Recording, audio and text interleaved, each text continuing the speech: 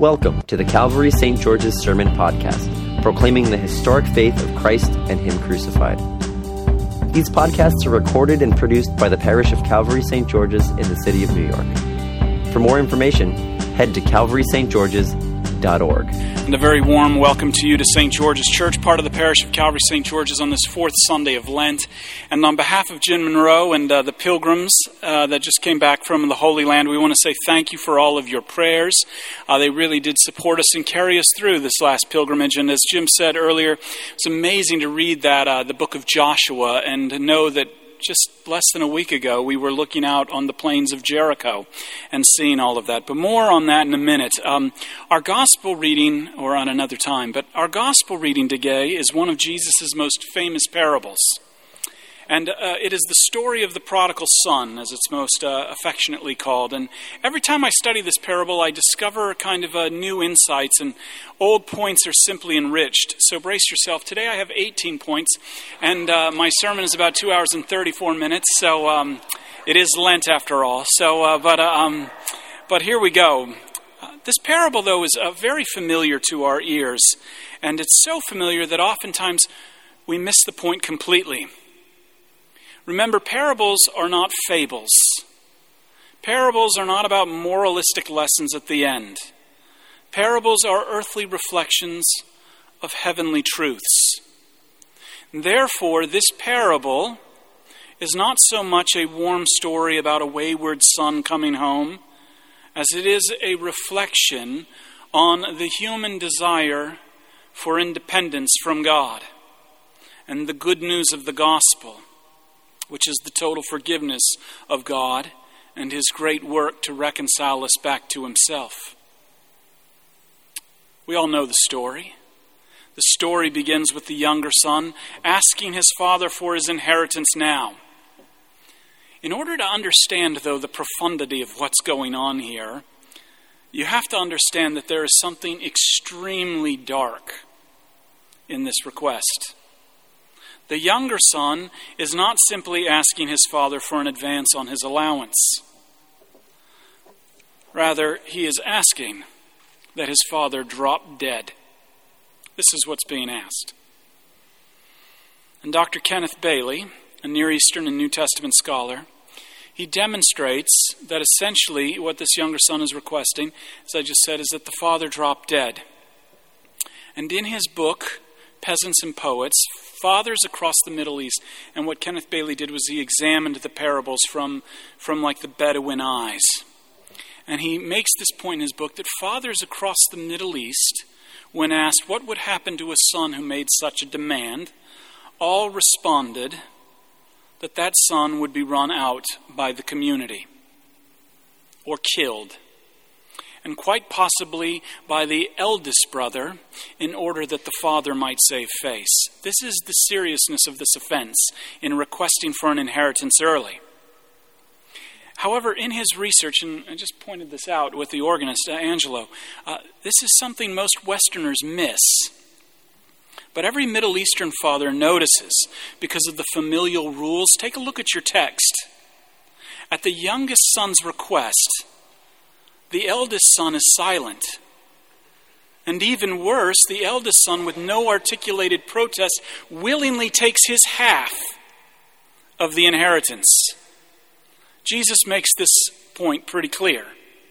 Both take the inheritance from the father.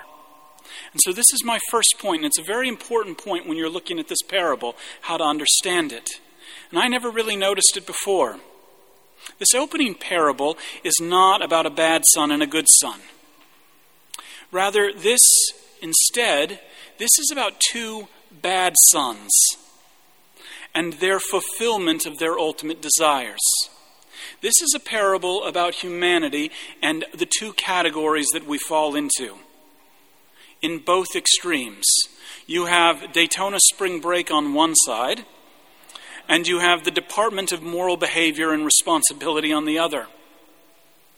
The parable illustrates that human desire, never mind the ethic, on its own deals with the self first.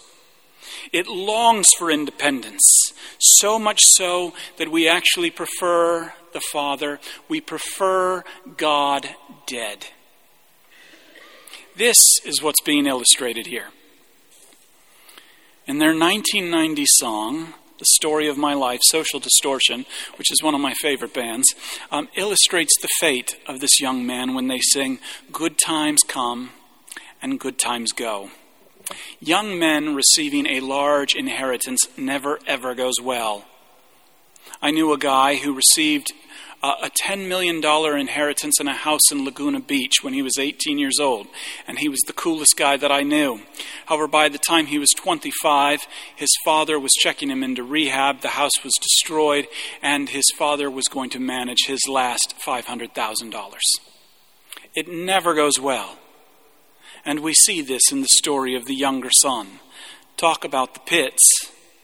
This Jewish boy winds up not only on a pig farm, which is the center of all that is unclean in Judaism, but that things are so bad that he longs to actually satisfy his hunger with the slop of the pigs.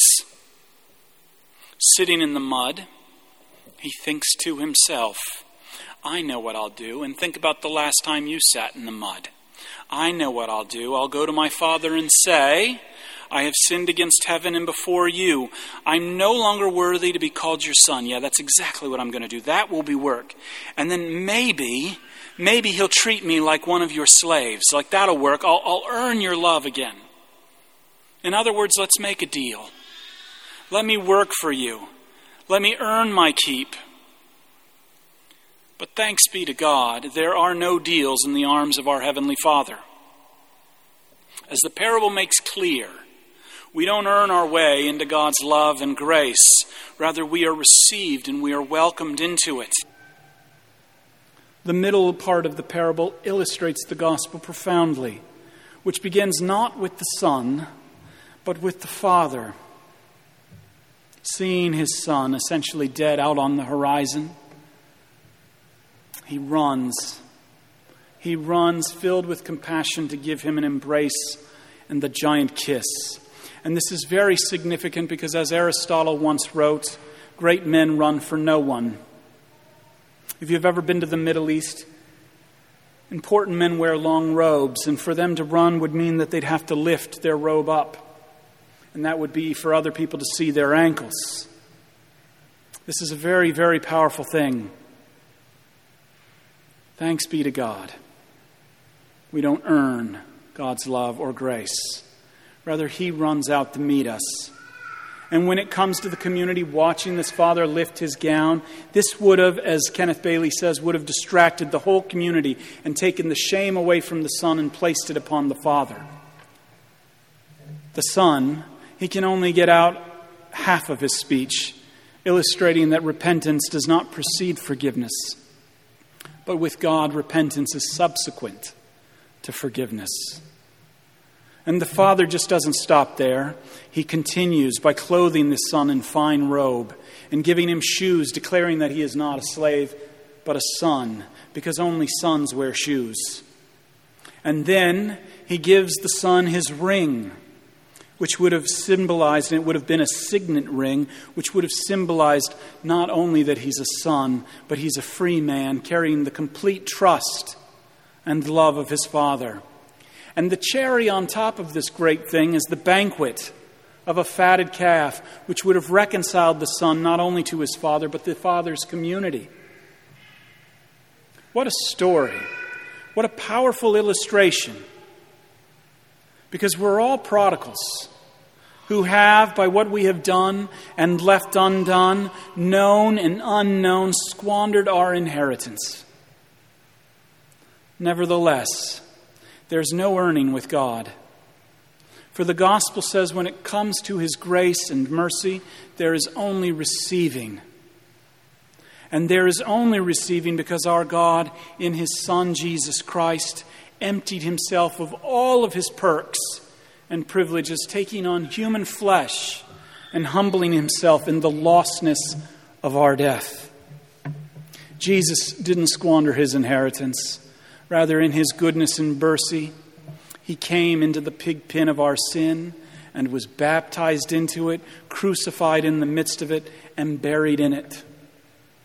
Yet on the third day, he rose again from the dead, and in victory has been seated at the right hand of the Father, so that we might freely receive and be partakers of that glorious inheritance, making us truly living, truly free sons and daughters of the living God, you and I, right here, right now. And this is my second point. Baptized into the Son, you, a prodigal, are embraced by the Father.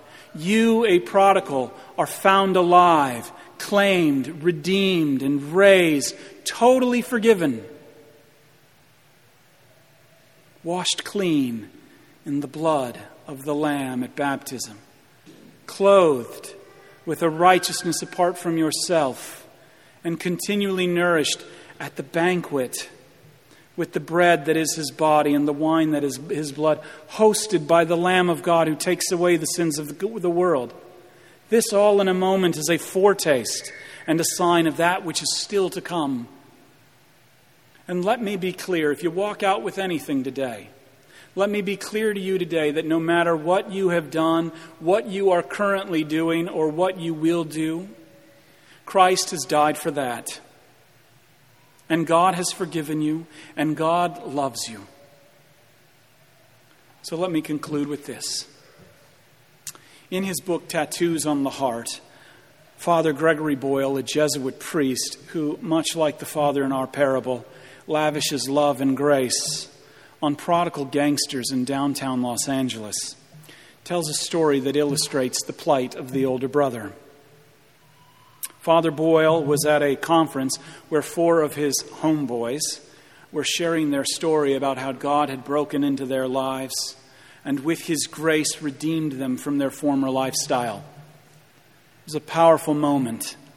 And at the end of the event, a woman came out of the crowd whose son had been beaten by gangsters. And in rage, she attacked Father Boyle, hurling profanities at him. She slapped him several times. She looked at him and said, "You jerk. You jerk. Curse you. How could you ever love these animals?" And filled with rage and self-righteousness, she completely missed the miracle of resurrection in these men's lives. But this is the thing, and the problem with this parable sometimes is that it can flip us younger brothers into older brothers without us even knowing it and be like, ha ha ha, he's left out. Thank God I'm in. You know what I mean? And sometimes we can put the earmuffs of God's love and his mercy on our ears and miss this profound call.